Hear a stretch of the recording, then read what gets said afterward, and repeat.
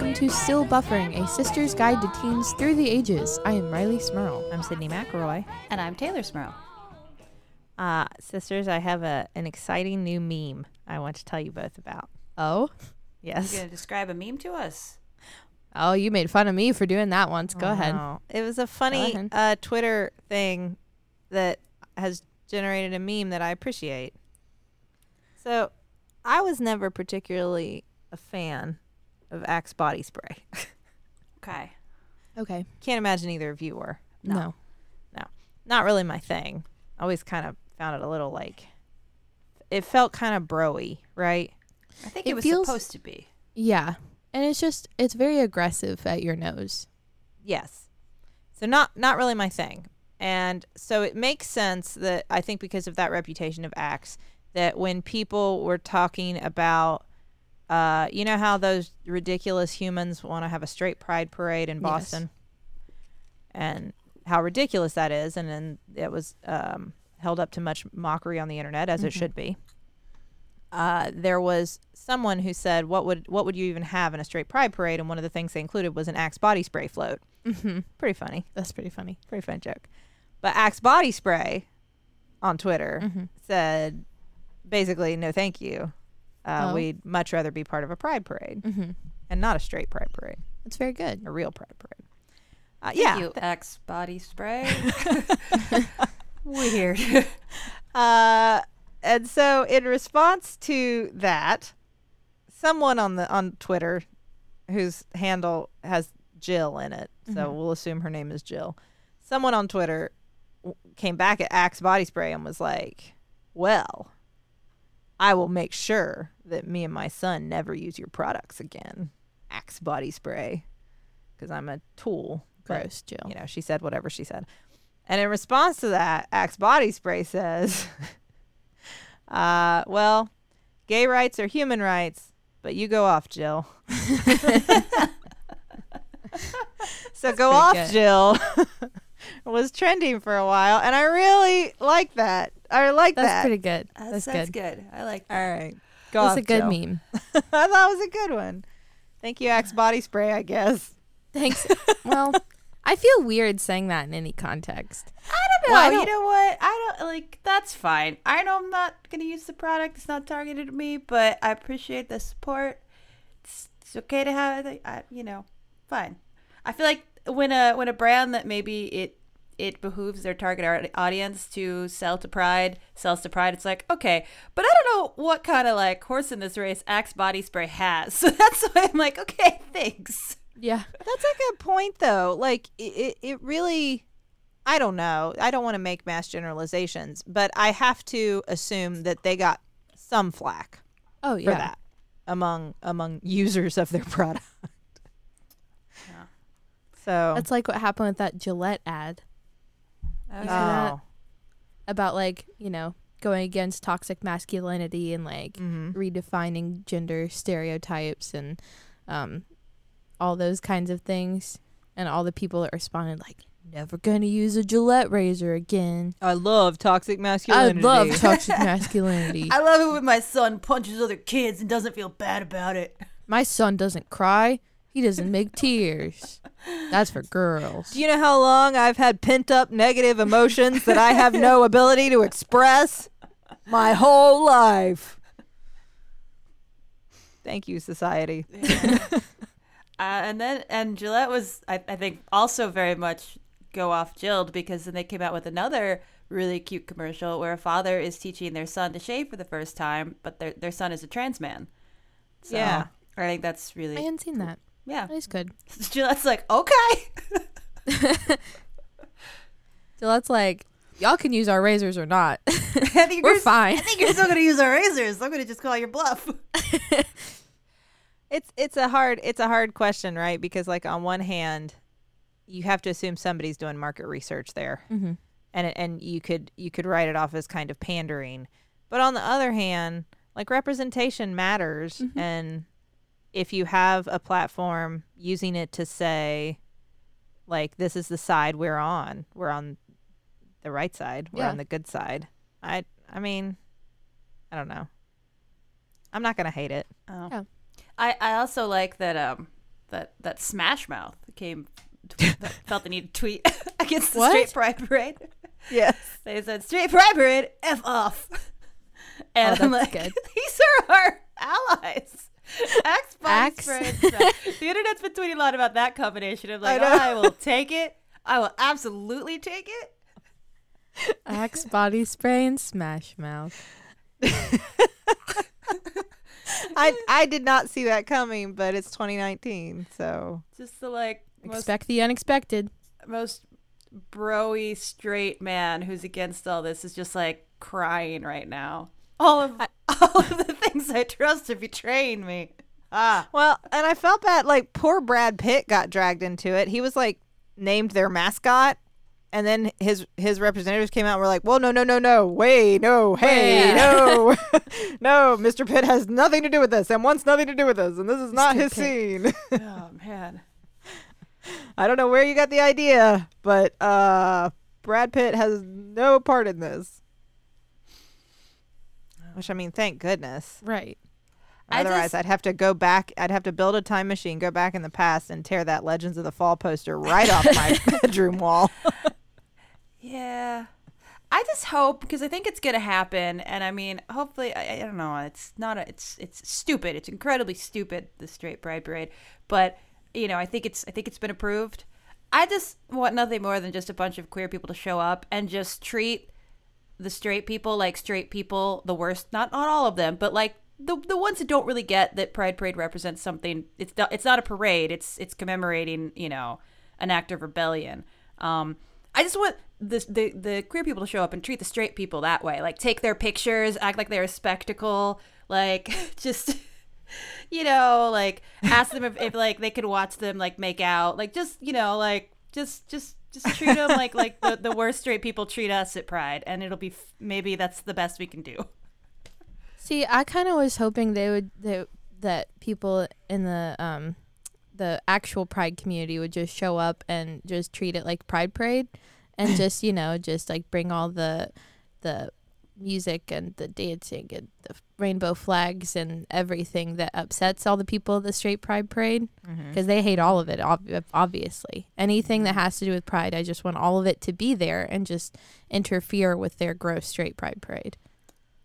I want that as well. I just also don't want anybody to get hurt.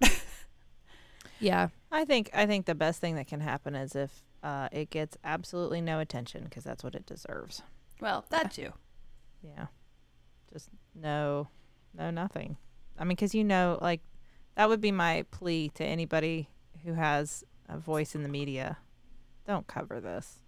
Hey, this is garbage. This would be a good time if we're trying to work on, like, you know, getting the best people to represent our country and to like make all the decisions to get the bad people out. Can we just like make kind of like a little like bear trap, like the ones that are like a big net that hide under the leaves in the woods that kind of spring up and capture someone? Can we build a big one of those, and just anyone who goes to the straight Pride Parade just kind of like scoop, and they all go in the big net, and then they all get taken somewhere. What do we do with them once they're in the net? Just take them and put them over there. Where's over Not there? I don't know. I don't want any other country to have them either. Yeah, there's no solution for There's that. no solution. Can we just keep them hanging up there No. just for always? I don't think that's not very humane. No. We'll just move them all to New York or California, where their votes won't count. Hey, there anymore, you go. because they'll be Thank drowned out you. by all the blue. No. Maybe California, it's bigger. You'd spread them out, but not Yeah. here. Sprinkle them over California. Yeah, just all over the place. Um, I don't know much about Boston. I've been there once, and I'm not going to insult Boston, but I was talking about this with some coworkers, and one of them who had lived in Boston said, "Yeah, Boston would do that." And that was it. That was the statement. I was like, "Oh, okay." it's very New York of you to insult Boston. Well, you know. So that wasn't what we're going to do an episode about. No. I don't have a transition here. Just, it's okay. Hey, I know what it is. I got Charlie a new book. Okay. One that, Taylor, you may remember from our youth. It is called Uncle Shelby's ABZ book. Oh yeah, that's Shel Silverstein. Yes. Now, for those of you familiar with this book, you are thinking that's inappropriate for a 4-year-old, and you are correct. Isn't S for serial killer? I think S is for serial killer. I know. I'm only halfway through reading it with Charlie, and I have No now, spoilers. I have now remembered that K is for kidnapper. So that was an intense one.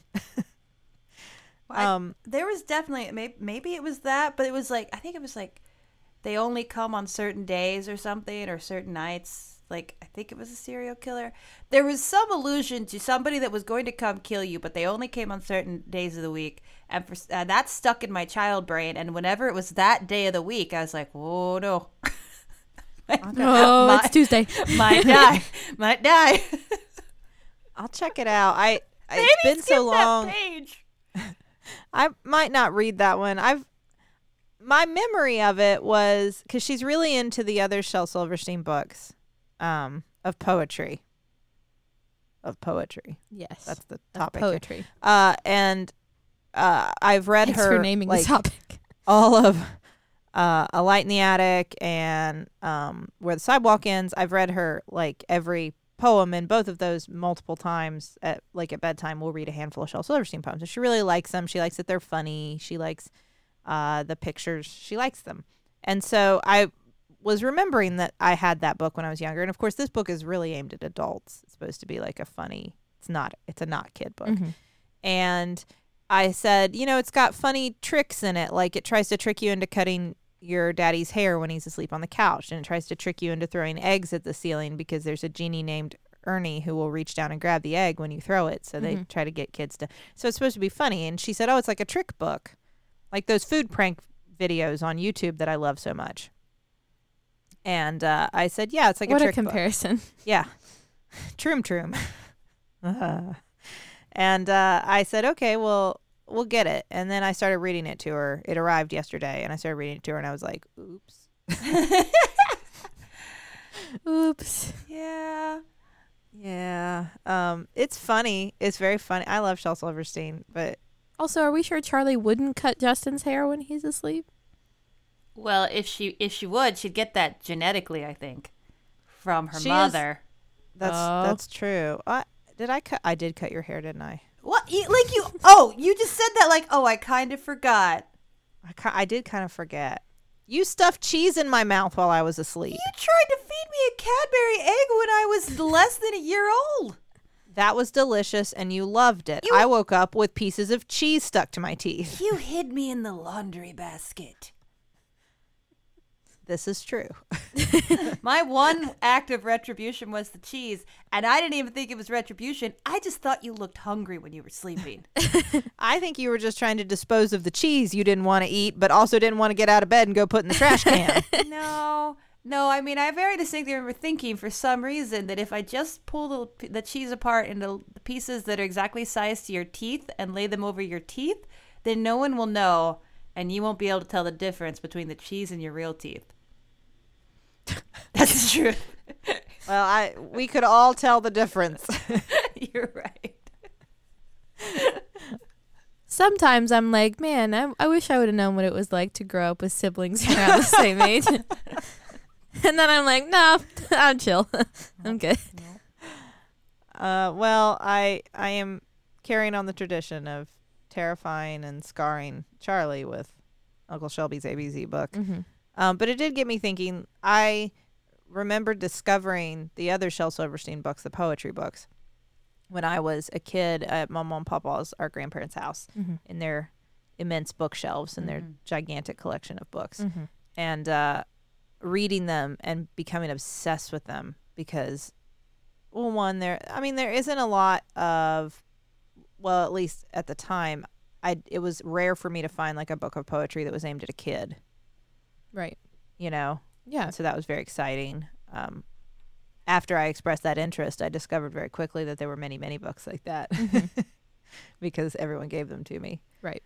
But it also got me thinking that like during my teen years, the idea of poetry and like creating that kind of art became very important to me. And I feel like there a lot, not all necessarily, but a lot of teens go through that. Mm-hmm. I agree. I mean, I remember times my angsty teen self that I still am an angsty teen. But like, your prime angst years when you're like 13, 14, 15 maybe. I remember like sitting there whenever something would make me sad, feel extra emo that day, and pull up my little notes app on my phone and just angrily type out some poetry. On your phone? On my phone, my notes app. So that is, that's really interesting to me that you say that. I thought, we did a reading of our book at the one of our local bookstores, the Inner Geek, and of the Sawbones book. And while we were there, everybody was invited to come up and do some readings if they had stuff they wanted to share. Yeah. And so there was some other readings from books and short stories. And then one person got up and shared some poems she had written, and they were very good. But the only thing that struck me as odd is that she read them off her phone. Yeah. And she was like, hold on, let me get my notes open, and was like reading them there off her phone. And I thought, what a strange way to, I don't know, for me, I wouldn't be able to do that. Yeah. Well, but perhaps that is now.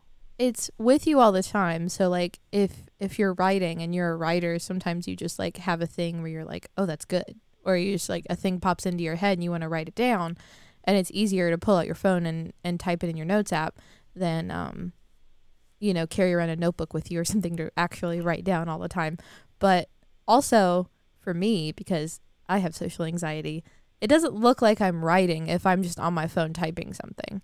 Like I could look like I'm just like texting someone, I'm tweeting, I'm not like writing. Like if I pull out a notebook in the middle of a class a class is a bad example because you're supposed to be writing in class. But like if I actually look like I'm taking notes in class, if I look like I'm taking notes, but I don't know, like if you're just somewhere and you pull out a notebook and start writing something down, people automatically look at you like, what? That's what's going on over there. But if you just pull out your phone and start typing, what's going on over there? What's going on over there? You got Writing secret words. diabolical plans you're writing down in a little notebook. Writes words now. You know what's really funny is that it's just that lag of technology and like the age, people catching up with it. When I go to meetings at the hospital and like I have had to since I was chief resident go to various meetings with lots of adults talking about very serious things. And if I pull out my phone, because I tried to do that once, pull out my phone to take notes. And this is when I was still a resident, so I was not in charge.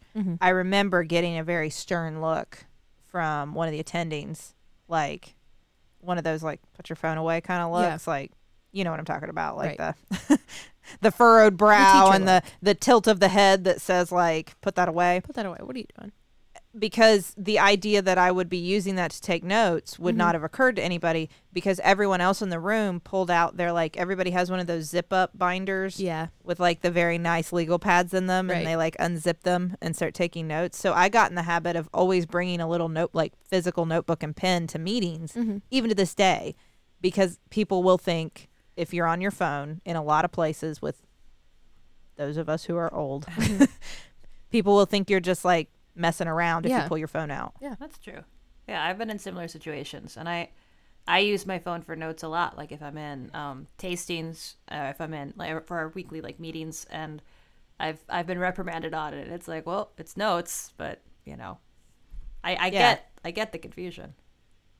Yeah, because it does. There is like this idea that if you're looking at your phone, you're not paying attention. But it's like, well, you're right. It's a much more efficient way of keeping. Yeah. I mean, what am I going to do with these notepads? This notepad that I have with my notes from various meetings, it just sits in my work bag, useless. Yeah, forever. Well, I will say I do have certain like teachers and professors that say that we can't use phones to take notes, just because even if you are taking notes on your phone, the temptation for distraction does not exist in a notebook. There's nothing to get distracted by a notebook. That's but like true. if you're taking notes on your phone and all of a sudden a little notification pops up, you're like, oh, let me just take a quick detour over to Instagram real quick. But then you're on Instagram and you're not paying attention to the lecture. And unless you love to write poetry. In Unless which you case, love to write poetry. that notebook would provide a huge distraction Yeah. for you, because you will use it to compose beautiful, angsty. Well, there have definitely been times I have been writing things that are not for class, distracted by things I am writing, maybe angsty poetry that are not for class. Yes. See, I'm a little jealous that y'all both go to writing when your mind starts to wander in class, because I always want to doodle, and that's way more obvious. Like, Yeah. you know, That is true, but Tay, you're an adult. You can do that if you want now. doodle while taking notes. It is totally. Here is why I tell you I think it's okay. One of the doctors I work with, who I respect a great deal and admire, at every meeting I've ever been in with him, and I've been in lots of meetings with him, he takes notes and doodles the entire time. Mm-hmm. I watch him sit there and draw pictures the entire time, and he's engaged and he's listening, but he's going to draw pictures too. Mm-hmm. And nobody's going to tell him he can't. And you can too, Taylor. Well, I mean, it's just Sydney's PSA. I'm declaring it. Thank You you for can. that. You if you're engaged and paying attention and your hand wants to draw a picture, you do it. See, that's what I want to tell them. That the benefit of me taking notes on my phone is that that's what I'm going to do. But once I have like a pad of paper there and a pencil, it's like I will spend like, you know, an evening where I'm like, I should draw something, I should draw, and I'm just like, no, I won't do it. But then as soon as I have that pencil in my hand and I've got a pad of paper and I'm supposed to be writing words, I'm like, but what I want to draw is a superhero or a bird or whatever. But like, it's the temptation is so strong when I'm in a situation where that's the one thing I shouldn't do. I think, see, millennials are redefining what it means to be an employee every single minute. We see think pieces about it constantly. Old people are very upset about it. I think millennials can redefine what it means to take notes. Just gonna take notes my way. Maybe I need to get up and sing in the middle of them. I'm a millennial. We do what we want. And You don't understand Gen Z? anything we do. we don't take notes. We just show up Unprepared. unprepared. This is life. Living it. We just tell you we're listening. That's it. I'm an exennial. I'm just trying to keep up with both ends here. I don't know. I understand everybody's perspective, and I'm just trying to make it all work. That sounds about right. This is about right. I feel like we just like need to keep pushing that boundary, because if like old people don't get, I say old people, we're old people, but like millennials are old, millennials are adults, you know, but still like if they're never going to understand anything we do that we're doing for perfectly logical reasons, I think we should just stop worrying about being logical and just pass it off as like, oh, this is how I learn best. Oh, this is how I work best. It's my generation. And just It's a generational shift. see what we can get away with. I have a lot more poetry just to discuss. We do. Okay. As I am a published poet Yes. in the loosest sense of the word published. I'm going to Yeah. share what that means. But before I do that, Let's check the group message. I have a sponsor I want to tell you about.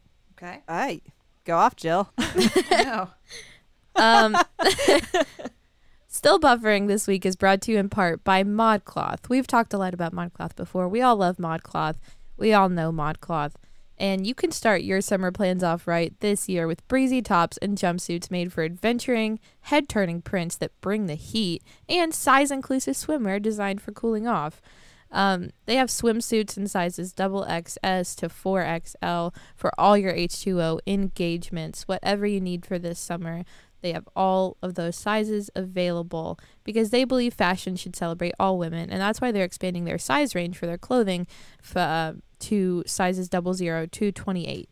And if you have questions about a fit, their team of mod stylists can hook you up with complimentary sizing and styling help. I know that's always a problem for me when I'm online shopping, like, yeah, maybe I'm a medium in this brand, but how does this fit? What does this look like? And what is this going to look like on my body as opposed to the pictures online? And they have people there designed to help you answer all those questions. Mm-hmm. And they're really good about. I have a good sense. I've been using ModCloth for many, many years, and I have a good sense now of how everything's going to fit on me, and what I can always expect a certain level of quality, and I love ModCloth. Yeah. So we want you to love ModCloth like we love ModCloth. So Taylor, if our listeners want to check out ModCloth, what should they do? Well, you should head on over to modcloth.com. That's modcloth.com. And if you have a purchase of $100 or more, you can get 15% off. Just use our code BUFFERING at checkout. This offer is only valid for a one-time use, and it expires on October 5th. So get on over there. Get on that. Our other sponsor this week that we'd like to tell you about is Zola. So Zola is going to take the stress out of wedding planning with free wedding websites, your dream wedding registry, affordable save the dates and invitations, and easy to use planning tools, which is wonderful because planning a wedding was so stressful. I chose not to really do it and let my mom do it. Yeah. For me. But what if I was getting married right now? Mom has adenovirus and she wouldn't be able to help me very much because she's very sick. She's going to get better. She's fine. She's getting better. But she's really sick right now. Right. She was really sick right now. And then I would be on my own and then I'd never get married. And then what if I'd never had my 2 children? And Zola's going to help. This is a very scary rabbit hole I just fell down. But Zola's got me. Because they have over 100 beautiful wedding website designs to choose from, and they fit any couple style and every type of wedding. They have an FAQ section that helps address things like, do I have a plus one, or can I bring my kids? Hey, by the way, please say yes to that. As someone with kids, please say yes to that. Do you know how many more social engagements I would love if they just made them kid friendly? So many. Yes. Anyway. You can put your Zola registry on your wedding website so guests can get all the details they need and buy your wedding gift in one convenient and beautiful place. Taylor, if our listeners want to check out Zola, what should they do? Well, you can start your free wedding website and also get $50 off your registry on Zola. You just have to go to zola.com/stillbuffering. That's zola.com/stillbuffering. Start your free website, get $50 off your registry. Have an awesome wedding. Yeah. Do that. All right. So as I alluded to, I have been published in 2 poetry books. Tell us more, Lenore. I don't think I used my nom de plume. I don't think I did. I may have. So I don't know if this is still a thing that happens, but you used to be able to enter your poems into they were sort of like contests, kind of. Mm-hmm. You could mail in your poem and a significant amount of money, and if they judged it worthy, that you would get published in these collections of American poetry anthologies, or some generic title that meant like we took your money and put your poem in a book and then sold you the book. Yeah. So we just took a lot of your money. That's exactly what it was. And I fell for that. I mean, I have to assume mom and dad helped, though. Yeah. Twice in my life. So those books exist with my teenage poetry offerings. And it's such a racket. I hope that still doesn't happen. Does that still happen? I've never seen anything like that. Nobody buys books anymore, right? Yeah. They're all on your phones. All the books are on the phones? I guess. I don't know. Justin has a Kindle. The world's falling apart. Justin has a Kindle. But because I really thought, I don't know what it is about poetry specifically, but it felt like something that once I started reading poems, because I didn't just read like Shel Silverstein or like other poems that were a little more kid friendly. I also just, our grandfather, our mom's dad, Papa, had just tons of poetry anthologies from various countries and various points in history. And so I was exposed to just tons and tons of poems, and I would just sit there and read them and read them and read them. And for whatever reason, that felt like something I could do. They're short sometimes. Is that why? It's not a lot of commitment. Yeah. You know, there's some rules to follow sometimes. Rhyming is fun. Yeah. Well, I mean, it's like those, Milk and Honey and The Sun and Her Flowers, those poetry books by Rupi Kaur that are very popular online amongst the teens. I don't know these. Please tell us more. It's a poetry book. Uh-huh. And I think it's designed for young adults and teens. It's like the same niche as John Green readers, I would say. Yeah. But I mean, it's like each poem is like a little, like, probably at the most 10-line thing, like on one page, and they each have a tiny little like pencil illustration to go along with them that's very simple. But I mean, you could read one of those easily in like an hour. So you can just sit there and read an entire book in an hour. Like, well, I just read an entire book. But also, like, you know, did you? I mean, yeah, that's true. But I mean, it's still the I mean, same kind of idea.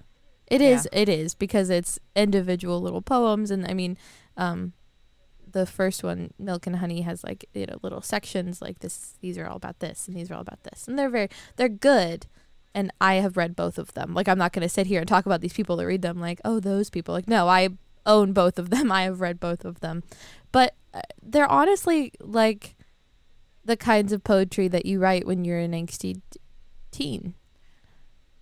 Like, they're all centered on, like, you know, like... But is that really why we engage with poetry so much when we're younger? Because sometimes it's short and I think- seems like we could probably do it sometime. I mean, probably. That's probably part of it, right? Because a book takes a long time to write. Yeah. So, But I feel like poetry's kind of like the daily horoscopes in the newspaper. Like, they're so kind of like, the themes are kind of general that like you could probably relate to them really well. Like, they're broad general themes kind of in all sorts of poetry that could probably fall under any like 3 categories yeah. that I mean, you that's- know, you can find that. you can find something to relate to probably in most poems you'd read. You know what I mean? Like, in a book, like, it's a story and characters, and might be hard for certain people to relate to certain ideas Sure. or plots. But in poetry, I mean, It's just love. yeah, love or death, probably, right? I think it depends on what poetry. Maybe for some poetry, I don't know. I was really into E.E. Cummings for some reason. And I mean, those themes are like, this is about spatial understanding and apples. Like, it's like, you And know, apples. like, yeah, it takes you Yeah. takes you five seconds to read the poem, and then it takes you an hour to try to figure out what he's saying. They're like Yeah. riddles. Like, some poetry, just because it's short doesn't mean you don't spend an hour like, what is Right. this about? See, you No, know, that's true. I I mean, think- that's a fair point. yeah. And I think that's a big line between the kinds of poetry that I think, I'm going to say teens is how I'm going to generalize this, say they enjoy, and then the kind of poetry that actually like is what, you know, famous poetry is by authors like that. It's like when you get to the poetry unit in your lit class and everyone's like, oh, I love poetry, I love writing poetry and reading poetry, but then your teacher starts handing out these super intricate, like, what does this mean, like, what are these words and these themes, and you have to spend like a week in class deciphering just 2 lines of a poem. Like, those are 2 very different kinds of poetry, I think. You know, like, when you're first exposed to real, like, I don't want to say real poetry, but that kind of poetry, I feel like, is very different from when you're writing your own poetry, like, kind of doing those, like, 5 or 6 line about heartbreak and tears and you know, all those kinds of things when you're a teenager. Which is what, I mean, that's what most of mine were about. Yeah. Were like angsty, like, I love him and he doesn't know who I am. Yeah. Or, you know, or like the really dark, like I had a lot of those, like, I'm so broken inside and nobody sees it kind Right. of poems. I think it's all. I mean, that also butts up against another thing, which is basically the same thing, but definitely a teen thing that I think most people do, which is writing songs. And like, you might not even be able to play a musical instrument, but writing song lyrics that usually live in that same wheelhouse of themes. 'Cause I definitely did that. Yeah. Yeah. I did that too. Yeah. I did that. I never knew what I was going to do about composing music for it. Right. Yeah, I 'cause did know how to do couldn't- that. I couldn't play any instruments except for I could play that one John Denver songbook on guitar. Right. Mhm. Because it only had like 3 or 4 chords in it. Also I could play all of the Aladdin songbook on my keyboard, which you would think that is a skill that would never come in handy again. But Aladdin movie comes out. Charlie loves it. You have kids. I am so impressive to her right now. So you never know what skills will, sort of like signs, right? Yeah. Just like the glasses of water everywhere. Nobody. Okay. Just me. Poetry. Just me. But I do think it's important, Tay, that you brought up like the kind of poetry you were into, because I do think that's a big difference between the first time you're exposed to poetry like that. Like, I still remember the first class I was in where I was like, they said, bring your favorite poem to class and we're all going to talk about our favorite poems. Like, okay, cool. So I get one of my little like Rupi Kaur Milk and Honey poems and I bring it in, I print it out, and I'm all ready. And we all read them. They're all kind of the same. We all kind of thought the same general way. And then she's like, okay, here's what we're going to talk about this week. And then just hands us like the longest, most intricate, like, what does this mean type poetry. But it really, I mean, there's such a benefit in that once you get into it. Like, yeah. I sure. remember one that affected me that way was W.H. Auden's The Sea in the Mirror, Mm-hmm. which is like about the Tempest, Mm-hmm. sort of, Mhm. that Shakespeare play, The Tempest. And I remember reading, I had to perform it for one of my classes in college, Mm-hmm. like not, you know what I mean? Like an oral Yeah. interpretive reading, I should say. And I had to read it and understand it really well to be able to do that. Yeah. And I remember that like poem becoming so important to me because of the time and effort I put into it. Yeah. And then everything that it gave back to me once I was Right. willing to give it the time. Well, I mean, it's true. Yeah. Poetry, and I mean, that's a long one, but like, yes, Yeah. you can get that from any length of poetry because it is, in a sense, is it more difficult to tackle a giant topic without the ability All the to space. just, like, of prose? Yeah. You know what I mean? I don't mean, know. my first college English class, I had to make a video representation of a poem. So I had to, read a poem and then make a video that wasn't just someone reading the poem, that also told the story and also showed the Mhm. symbolism and what it meant and all those kinds of things. Like, and it was hard. I mean, the poem was only like 12 lines and I had to find some way to turn it into a story. And I think in some way, like, yeah, there was deeper meaning, and you find it, and it's like, it's a more rewarding feeling, I feel like, when you're reading poetry and you're like, oh, well, now I get it, as opposed to Mhm. like a big long novel or story or something where it's like, okay, well, we've been working up to this and there's these like little side stories and everything represents all of this, and it's easier to tell that in a longer story than in a few Sure. lines.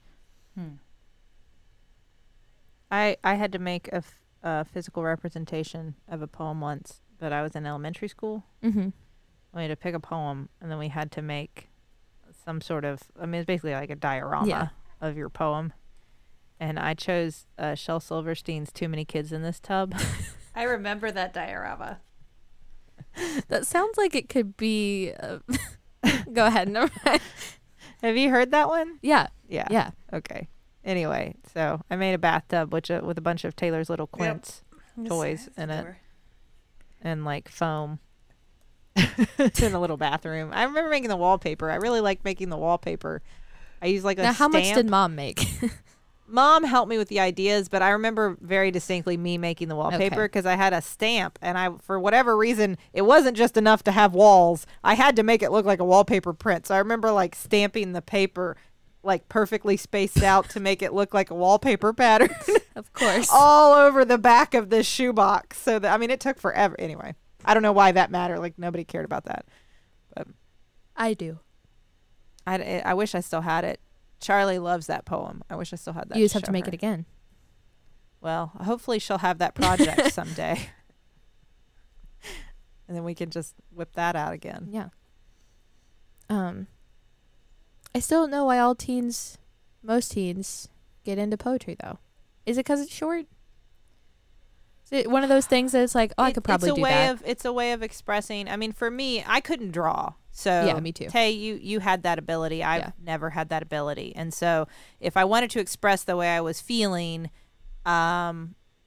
like I could write about it in my diary, or if I wanted something that I could share with people, I guess I could have just written prose, but that seemed daunting because it's long and a poem could be short. Mhm. And also, I think that when you first start reading poetry, and it doesn't have to rhyme, of course, but so much does, or there's like rules. Like once you start learning that there are some poems that there are rules for, they have so many syllables and so many and you learn about the rhyme schemes and everything. All of a sudden, all those rules seem to make it like something that's accessible. Yeah, I don't know why rules make it more possible, but I think they do. And so when I learned like, oh, if I just follow these rules, I've written a sonnet. Yeah. Cool. I could do that. And like, I know a lot of words. I could rhyme some stuff. Like, I don't know. There's something about it that just seemed more accessible. Yeah. Sydney really likes parameters and rules to her artistic Sydney expressions. really likes rules. I loved, my favorite thing we did for the Sawbones book was we wrote poems to begin each section, and we used a different form of poem for every one. And that was my favorite thing, was the challenge of coming up with a poem. It's like a little puzzle. Yeah, in that form that had to meet that specific form, but also would encompass what the whole section was kind of about.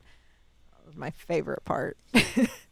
I am remembering now that in my 10th grade English class, what our final was, we had to make a little series of poetry, and we had to pick paint chips out of a box and use the names of the little different named paint cards that you get at like Lowe's. We had to use those and write one of each kind of poetry we had learned about, and then make a poem that was titled and somehow involved the name of that paint card. And that was one of the hardest things I'd ever done, because I had to write difficult. It was like 8 different kinds of poetry, whatever, like all the different forms. I had to write one of each, and then I somehow had to include this title of this paint color. And I remember that was one of the hardest things I'd ever done. Poetry is hard. Like when you're following like the rules and everything, I mean, like, there's just freeform poetry. But when you're going through all like the rhyme schemes and the lengths and syllables, like it's not easy. It can be. When I wrote my Garfield poem recently. Okay. You're just gonna just put that out there and leave it. Okay. I shared it on Twitter. Poem, I saw it.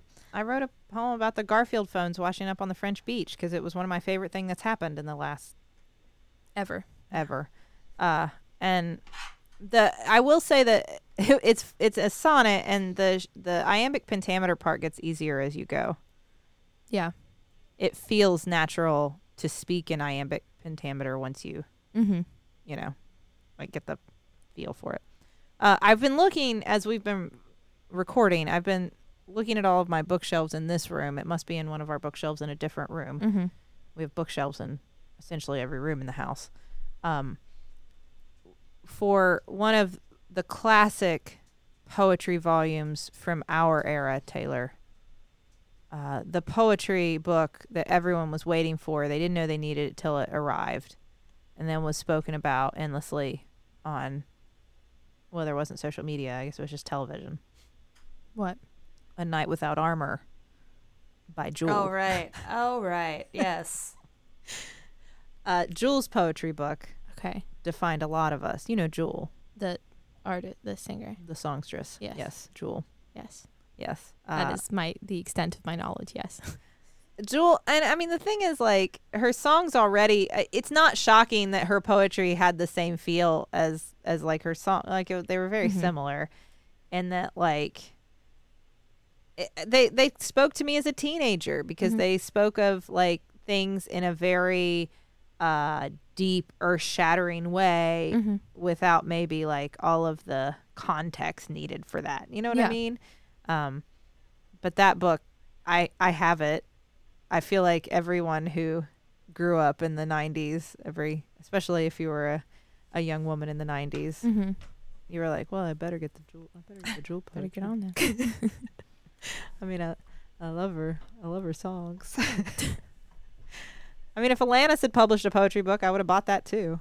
I want Lizzo to write a poetry book. I'd buy that. I'd buy that. But in the meantime, I guess I'll just keep reading Shel Silverstein to heavily Charlie. edited Shel Silverstein. It's a good thing she can't read yet. Yeah. You know what's been really cool? When I was going through the poetry books with her, I read them to her, and some of them I read in the way you could buy his cassettes of him reading these poems. And he's such a wonderful performer. I mean, he was very talented, and he did a lot of stuff for like adults too, like some kind of reminds me of like Bob Saget. You know, like Bob Saget was this really blue comedian who then was on Full House. Yeah.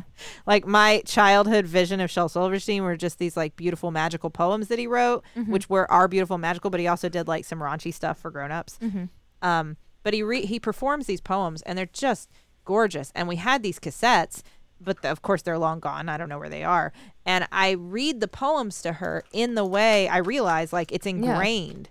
So if I'm going to read The Crocodile Went to the Dentist. I was going to say, that's the one that stuck in my head. Oh, that's the I always do it. But what's more crocodile tooth, more or less? And then every time. But and I was thinking like, man, I wish I could find these cassettes for her. And thank you, internet. Those are on YouTube somewhere. That was the first thing I was going to say. They're all on YouTube. So I found them, and now I play these for her sometimes so she can hear them performed by him. That's good. And it's so good. They're out there in case you, like me, were like, man, I love those cassettes. I wonder if I could. They're out there on YouTube. Yeah. They're just beautiful to hear. And it's nice. Charlie now makes up songs and rhymes and things all the time. And I like to think that maybe this has influenced her a little bit. That's awesome. Yeah. So anyway, I'll return to Poetry lives on. Yeah, poetry lives on. I'll go write some more under my pen name Lenore.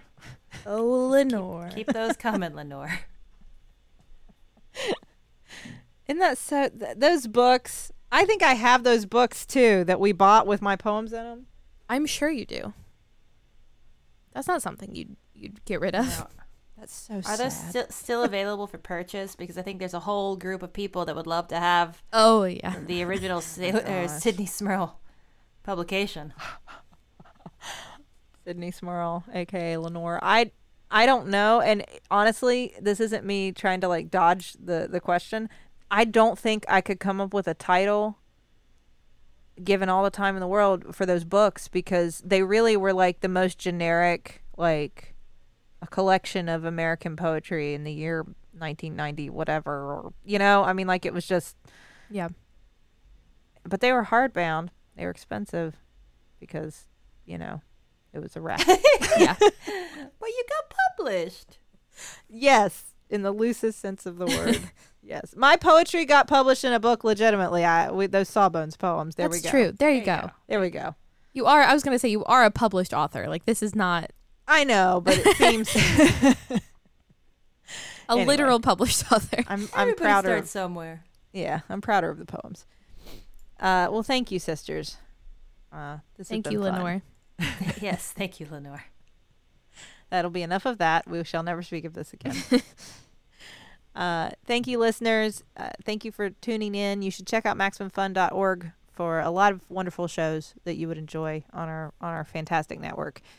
You should tweet at us at StillBuff. You should email us at stillbuffering@MaximumFun.org if you have thoughts or suggestions or questions or comments or poetry that you want to share. You want to share some poems? We love poems here, as you can tell. So yeah, share them. And thank you to the Novellas for our theme song, Baby Changed Mine. This has been Still Buffering, a sister's guide to teens through the ages. I am Riley Smurl. I'm Sydney McRoy. And I'm Taylor Smurl. I am a teenager. And I was too. There are too many kids in this. There are too many elbows to scrub. Just wash the Wash it. Sure wasn't it? Sure wasn't fun.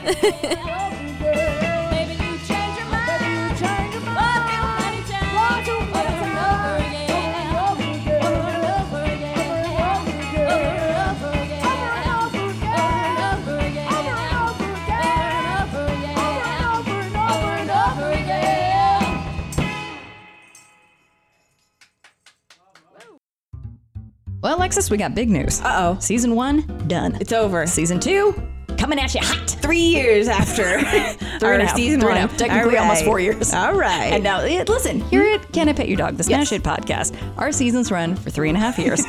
And then in season 2, we come at you with new, hot co-hosts. named you. Hi, I'm Alexis. We also have Field trip, dog tech, dog news, dog news. celebrity guests. Oh, big shots. We'll not let them talk about their resume. Nope, only the dogs. Only the dogs. I mean, if ever you were going to get into Can I Pet Your Dog, Now's the time. get in here Every Tuesday. at MaximumFun.org. MaximumFun.org. Comedy and culture. Artist owned. Listener supported.